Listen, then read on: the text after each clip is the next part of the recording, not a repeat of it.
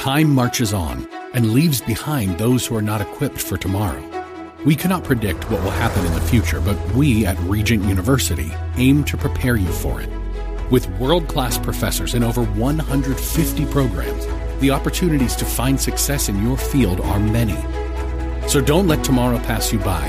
The journey to your brightest future begins here. Visit regent.edu/learn more.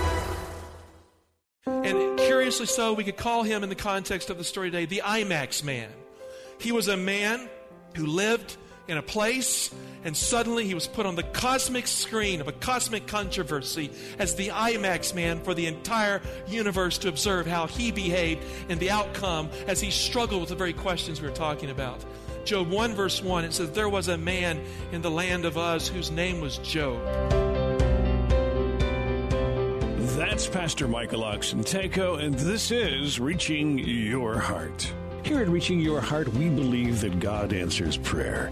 If you need prayer, you can call at any time, 24/7, 888-244-HOPE. That's 888-244-4673. Someone is standing by right now to take your phone call. Today's Reaching Your Heart with Pastor Michael Oxentenko is the first portion of a message entitled The IMAX Man. That's The IMAX Man, and you can find it along with the rest of the Cosmic Controversy series online at reachingyourheart.com. The IMAX Man is number 8 in the series, and we'll begin that broadcast here today, but due to our time constraints, we are not able to finish it. But you can listen to it again online. It's available in its entirety without interruption, and we'll finish this broadcast the next time we're together. Let's get underway now. Here is Pastor Michael Oxentenko with the first portion of the IMAX Man, today's Reaching Your Heart. A number of years ago, ABC aired a special docudrama reenacting the sinking of the Titanic. The morning after the disaster, a woman was pictured standing aboard the Carpathia, gazing into the confusing waters of the North Atlantic Ocean. As each wave lapped against the boat, she looked over the side with lonely longing as the deceptive swells of a sorrowful sea sank like knives into her broken heart. Her family was lost at sea. Her husband and son were buried beneath the cold waters, numb with pain. Numb with a cold kind of pain, she stared into the icy depths, seeking answers to questions deep within. Suddenly the camera shifted to a waitress serving sandwiches and coffee, making her clumsy way along the Carpathia's splintered deck. Trying to ease the tension and soothe the hearts of the mourners, she offered unwelcome words of sympathy to the woman she was trying to help. She said, "You must not lose faith in the Almighty. It was God's will and His infinite love and mercy that the ship go down." Still gazing over the deck, the woman replied at the end of a shredding silence, "No coffee, no tea, no God either. He went down with the Titanic." Now, what happens to the hurting heart when confronted with unexplainable tragedy and pain? What happens when you stare into the face of fear and it robs you of faith and feeling you don't feel God is close? What happens when death is the dose of life dealt you and loneliness is the lethal legacy of a life that has gone down with the ship? What happens when you're standing on the edge and you're looking down and you're praying for God's answers and you don't feel God there? A few years ago, Time magazine featured a somber cover surrounded by a solid halftone black border. Bold letters in black spelled the word evil, followed by the question, does it exist or do bad things just happen? A series of questions were highlighted in bold throughout the feature article. For instance, is AIDS evil? Is Saddam evil? Is nature evil? And then the question, maybe God is in exile. It was a question. As the article continued to give a survey of theological reflections on the nature of evil, it finally settled into one line of thought. Theologians have long struggled with the dilemma of God's will and infinite power in the context of suffering. And Frederick Buechner, the theologian who has put forth 3 problematic propositions, has really captured the problem in these 3 propositions. Proposition number 1, God is all powerful. Proposition number 2, God is all good. Proposition number 3, terrible things happen. Now, supposedly, only 2 of the 3 propositions can be true at the same time. So you got to give up something to make it really make sense in the world in which we live. So how can you reconcile the fact of a painful and tragic world with a good and all-powerful God? I mean, this is the question. It's not just the question that theologians ask. It's the questions that really occupy the attention of Christians too. I say Christians too because a lot of theologians aren't Christians these days. They're philosophers who masquerade as such. So simply stated, why do bad things happen to good people when God can fix it? When He has all the power to simply step in and prevent harm from coming your way, why do you have to experience evil? God has the power, doesn't He? God has the power. Why doesn't He break in and stop the stuff? Now, when I was only 3, my dad left home. I can go back in my own experience. I can relate to this question personally. I grew up never knowing my real father. When I was 16, I enrolled in a boarding school looking for something. I was looking for God's leading in my life. When I arrived at the school, I carried the bare essentials of life with me. I had a few clothes, a fishing rod. I brought my dog, Fang. Fang was his name. I wasn't going to go to school without my dog. I mean, don't they have rooms for students at schools? Well, my dog would sleep at my bed. That's how I figured. So I brought him. They let the dog stay. The first day on campus, I discovered to my shock and amazement that my father, my biological father, was in a hospital adjacent to the school. I will never forget the ambivalence I experienced as I walked into his room. I mean, something was directing my life course, and I couldn't figure out what it was. I didn't know whether I should walk in and disgust for the years of neglect or somehow let forgiveness take over and embrace him as my father. I was in a mix of struggle at that moment. I did the latter. I forgave him, and I chose to love him and take what I could take into the future, and I've never regretted this to this day. The next 2 months were magic in the making, my dad and me, forever together it seemed. The stuff that storybooks are made of, it seemed there would be no end to the joy we had together. One night I was awakened by the sound of a fierce knocking at the door of our house. I staggered to the door and I opened it just shortly after I'd met my father. A hospital administrator stood sternly still as the unwelcome ambassador of death to my dreams. He simply said, "Mike, your dad is dead." And with the slash of those words, the closing curtain of my father's life closed in on me at that night. And faith was faltering. There was a feeling inside that God was gone. And I felt like the woman on the deck of the Carpathia. Where is God when He could have fixed this thing? And with the slash of those words, I cried out in pain in the black night of my adolescent anger. You see, we have all been Job, have we not, at some point of our life? The story of Job is an altogether ordinary story. Where are you, Dad? Come back, Dad. Don't leave me alone to figure out the answers on my own. In time, I leveled my fist at the sky, lost in the greater question, where are you, God? And why did you let my father die? Because you have all the power to save lives. I discovered that I was not alone in my anger and my questions. As I read the Bible, as I was drawn into the Word of God, I discovered that there was an ancient sufferer who lived in the land of Uz, who asked the same questions, who went through this experience at a more horrific level than I had, who was more profoundly keen in his intellect to analyze it, to strike poetry, to create the record of his life. And curiously so, we could call him, in the context of the story today, the IMAX man. He was a man who lived in a place, and suddenly he was put on the cosmic screen of a cosmic controversy as the IMAX man for the entire universe to observe how he behaved and the outcome as he struggled with the very questions we were talking about. Job 1 verse 1, it says, "There was a man in the land of Uz whose name was Job. And that man was blameless and upright, one who feared God and turned away from evil." I mean, it starts out right. It starts with a man who knows God, who loves God, who follows God, who in his own context has got it right. Job's name in Hebrew means the oppressed of God. Paradoxically, his name doesn't make sense with his life experience. In other words, here was a man who was basically good and didn't deserve a raw rap in life at all. Here was a man who had every right to a full pension and a Social Security check. Here was a man who was virtuous. His middle name was virtue. And faith and devotion was his spiritual and social contribution. There was nothing wrong with him. The book of Job begins with an evil, subtle claim from Satan that he, the adversary, controls the whole earth and God does not have control of planet Earth. Job 1 verse 6, "Now there was a day when the sons of God came to present themselves before the Lord, and Satan also came among them. And the Lord said to Satan, "Whence have you come?" Satan answered the Lord, "I have come from going to and fro on the earth and walking up and down on it." Now, when God gave Abraham the land of Canaan, he told him to do exactly the same thing, to walk the height and breadth of the land, and to walk it, and whatever he walked on, it would be his. So Satan knows what this means. He's telling God that I own planet Earth, that I have planet Earth. You may have given Abraham or someone like this the promised land. You may be planning to do this in the future, but it doesn't matter.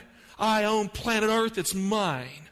And we know in Luke 4:6, when Jesus was tempted in the wilderness, that Satan openly claimed that all the kingdoms of the earth and their dominion had been given to him. And Christ did not oppose him in that claim. Christ didn't challenge him at all. In fact, in John 12:31, John 14:30, and John 16:11, Jesus clearly declares that Satan is in fact the ruler of this world. So in the presence of Satan, God was the one who introduced Job's name into the mix. It's as if God was saying, you may control the world, but you don't control everyone in the world. There is a man in the world who follows me. There's a man who cares about me. There is a man who's got it right, who values my law. There is a man, no matter what you do to him, he will not betray me. And I'm going to take that man and I'm going to place him on the IMAX screen of the universe. You do what you want to him, short of taking his life, but I will show you that you do not have dominion of the earth. Job 1 verse 8, and the Lord said to Satan, "Have you considered my servant Job, that there's none like him on the earth, a blameless and upright man who fears God and turns away from evil?" God is saying, Satan, you may control the world, but you don't control my servant Job. Verse 9, and Satan answered the Lord, "Does Job fear God for naught?" Satan claims that Job's theology is prosperity theology. Now, what's prosperity theology? It's pretty simple. You follow God and God blesses you. Have you ever thought that? You do all the right things and God's going to bless you, and that's kind of how it works? You ever thought that? Yes or no? So why not follow God? Wouldn't that be kind of easy? You follow God and you have a great time and you get blessed. It pays to follow God with that pray-pay theology. Pray and pay is how it works. It's called prosperity theology. It happens to be a false theology that is not true, because the Bible says everyone who follows Jesus Christ will suffer persecution. How does it fit into this prosperity theology? Now, it's true we will receive more in this life and in the age to come, eternal life. But it's also true that you cannot plan a course of life with Christ that does not have a cross to carry and a difficult path and journey for you. It's just part of the program. So prosperity theology is incorrect theology. Look at verse 10. Satan says, "Hast thou not put a hedge about him and his house, and all that he has on every side? Thou hast blessed the work of his hands, and his possessions have increased in the land. But put forth thy hand now, and touch all that he has, and he will curse thee to thy face." And the Lord said to Satan, "Behold, all that he has is in your power. Only upon himself do not put forth your hand." So Satan went forth from the presence of the Lord. Almost sounds like Cain, who left the presence of the Lord to go east of Eden. The book of Job begins with a man who is not under the control of Satan at all. It starts with a wind that takes away his family, that dashes his hopes to the ground. And the book ends with a whirlwind that brings God to Job. It's a book of paradox. The land of Uz is not like Kansas and the land of Oz, where everything turns out okay for Dorothy. The book begins with a storm and it ends with a storm, and God is in the storm. In verse 13, the Bible says, "There came a day when Job's children were all together at a feast, and suddenly a series of messengers arrived, and Job's way of life comes to an awful end." Divine intervention brings his prosperity to an end. Because he is faithful, he loses what he has. Because he follows God, he is not blessed. That's what's actually happening here, because Job is the IMAX man. The universe is watching to see what he will do. In the story, Job becomes an old man early. 4 servants carry 4 messages that systematically dash his dreams to death. The 4 winds of strife blow hard on Job, and his life descends into unexplainable grief. The first messenger said, "The Sabaeans have killed your servants." The second messenger reported, "The fire of God has burned up all your sheep." The third told him, "The Chaldeans have stolen your camels." And last of all, the fourth messenger, like the 4th wind of strife, the 4th messenger finished him off with a blow to his heart. Pastor Michael Oxentenko will continue in just a moment. Stay tuned. Reaching Your Heart is a listener-supported program. We step out in faith to purchase airtime on this station because we believe God is working through this radio ministry to touch tens of thousands of lives. Each of our messages is prayed over, biblical messages of hope and Bible truth. To continue, we need your support. We do not have a large ministry fundraising machine. We operate totally by faith. Call our toll-free number to make your contribution of any size today. That number is 888-244-HOPE. That's 888-244-4673. Or you can stop by our website, reachingyourheart.com. That's reachingyourheart.com. Let's get back to the broadcast now. Here is Pastor Michael Oxentenko with more of today's Reaching Your Heart. The fourth messenger, like the fourth wind of strife, the fourth messenger finished him off with a blow to his heart that had reached deep within his legacy, within his life, that laid him low. Job 1:18. While he was yet speaking, there came another and said, your sons and daughters are eating and drinking wine in their elder brother's house. And behold, a great wind came across the wilderness and struck the four corners of the house. And it fell upon the young people, and they are dead, and I alone have escaped to tell you. Then the Bible says Job tore his clothes, and he worshiped God in the midst of his suffering, praying, naked came I into the world, and naked shall I return. The Lord has given, and the Lord has taken away. Blessed be the name of the Lord. I mean, I don't know how he pulled that off. What about you? You imagine praying a prayer like that after something like that happened to you? I mean, it's unbelievable. There he is, worshiping in the midst of the loss of everything he has. No fists at God, trying to come to grips with it. So after the passing of time in chapter 2, there's another council in the heavenly universe, and the devil doesn't look so good. Suddenly, he doesn't look good at all. And Satan comes eating his words while all the more determined to strike out at God through Job. So he figures, there's one thing left in Job's life you can take from him. And when you take that, then he'll do what I say. He'll curse you. Job 2:4, Satan answered the Lord, skin for skin. All that a man has, he will give for his life. But put forth thy hand now and touch his bone and his flesh, and he will curse thee to thy face. The chronicle of pain that follows is familiar to us all. Covered from head to foot with sores, Job finally breaks down and cries out. He sits down in a dung heap and cries like a baby, trying to crawl and claw a way back to his mother's womb. Job 3:20, why is light given to him that is in misery, and life to the bitter in soul, who long for death, but it comes not, and dig for it more than for hid treasures, who rejoice exceedingly and are glad when they find the grave. Why is light given to a man whose way is hid, whom God has hedged in? For my sighing comes as my bread, and my groanings are poured out like water. For the thing I fear comes upon me, and what I dread befalls me. I am not at ease, nor am I quiet. I have no rest, but trouble comes.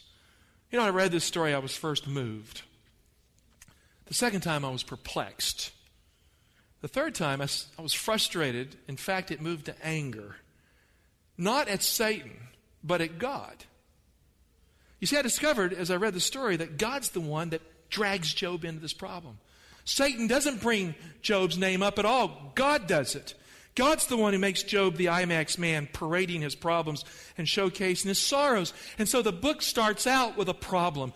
God uses his power to drag Job into the arena. Job 1 verse 8. God's the one who says, have you considered my servant Job? In other words, you've been ignoring him all his life. Now focus on him. It's God that does this. And this morning, I'd like you to do what God asked Satan to do and consider this lonely sufferer in the land of Uz as an authentic answer to deep questions. And more than this, to look at his life without trying to contrive answers. I believe his faith struggle provides 4 key lessons learned that can help you overcome when the storm blows against you and in your house in uncertain times that are coming. In other words, we can look at Job's life and we can gain lessons for our life. Faith lesson number 1. In the context of suffering, people need people, not answers. I'll say that again. The context of suffering, people need people, not answers. Job 6:14 and 15. He who withholds kindness from a friend forsakes the fear of the Almighty. Look at verse 15. My brethren are treacherous as a torrent bed, as freshets that pass away. When someone is hurting, the worst thing you can do is to give them a speech on correct theology. When Job was down on his back, his three best friends show up, not to comfort him, but to give him a lecture on ethics and philosophy. They're all three loaded with time-tested, pat answers that don't work when you're hurting. And that's what they give. Friend number one, Zophar. He claims it's Job's sins that have brought all this misfortune on him. So repent up and get better. Friend number two, Bildad, claims that it's the secret working of God for good in Job's life. That's kind of like the providential argument of the Calvinists. The sovereignty of God is at work here. Friend number three, Eliphaz, has the gall to tell Job he should be happy and just forget about his problems. That's the positive thinking philosophy of the present day. None of that works when you're hurting. Elizabeth Kubler-Ross in her book Death and Dying tells of a 28-year-old mother who was dying from advanced liver disease. Her husband was stressed out with the bills and the added pressure of raising the kids. He hinted indirectly to the mother that he hoped her illness would not be prolonged too long. She got the hint.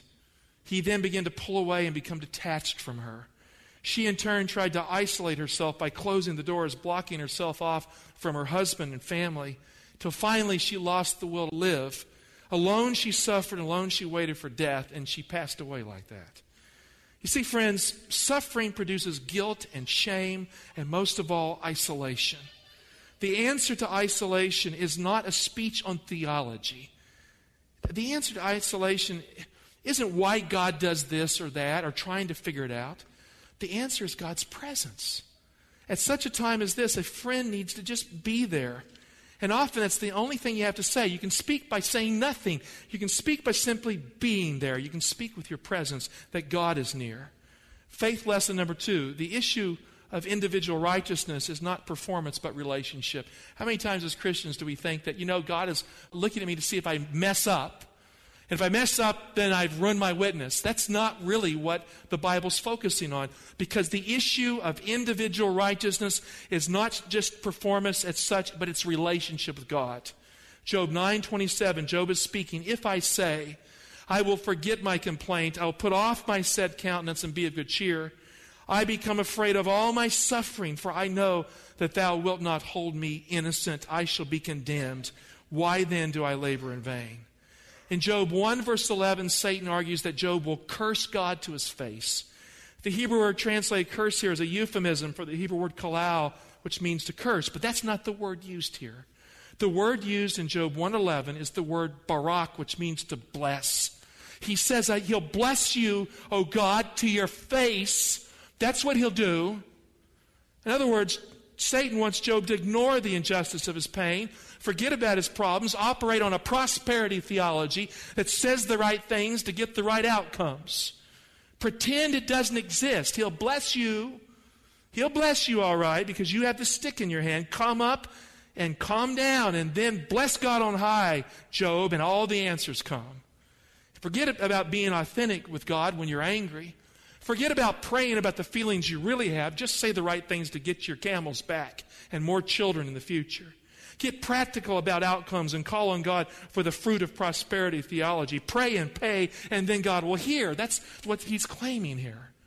If God did this to Job in the context, he would in effect be cursing God. And so Job catches that. He says, if I don't tell God where I'm coming from, I will become afraid of all my suffering, for I know that you will not hold me innocent. I need to tell you where I'm at.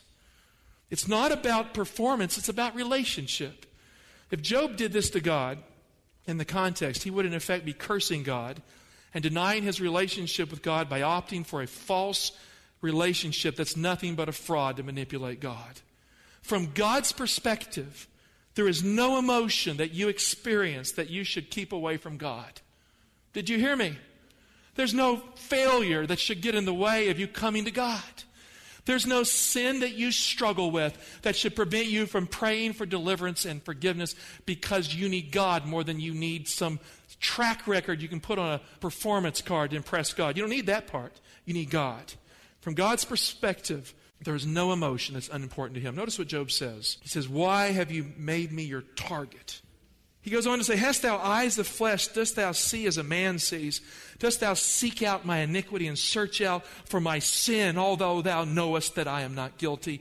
He says, "I have sinned, but I've come to you. Therefore, I'm not guilty." What are you trying to do? You're trying to resurrect the stuff from the past that I have taken to you? this is what's in play in his mind. When a person suffers, they sometimes express emotions that seem wrong to religious people. And when that happens, the worst thing you can do is to tell them to straighten up and quit sinning. The Bible says in Proverbs 24:16, a righteous man falls 7 times and rises again. The definition of righteousness is not the absence of failure. The definition of righteousness is the willingness and the faith to get up and walk and to not let sin stand in the way of a relationship with God, to move forward and give it to God. Well, we need to leave it there for the first portion of IMEX Man. We'll complete this the next time we're together. Are you fascinated by the prophecies of Revelation? Have you wished you could understand prophecy better? Do the symbols of the Bible's last book baffle you? God's Last Altar Call is just the book you need. Mark Finley clearly explains the events soon to unfold in this world. Be sure to call today for your copy. 888-244-HOPE. That's 888-244-4673. The book is yours for a donation of any size. Thank you for your generosity. Your donations keep this ministry on the air. Again, thank you for your support. 888-244-HOPE. That's 888-244-4673. If you would like to listen to this message again, it is available for you at reachingyourheart.com. Once again, reachingyourheart.com. There are many messages available along with this broadcast as well. Thanks for listening today, and as always, we want you to know that we do pray that God is reaching your heart.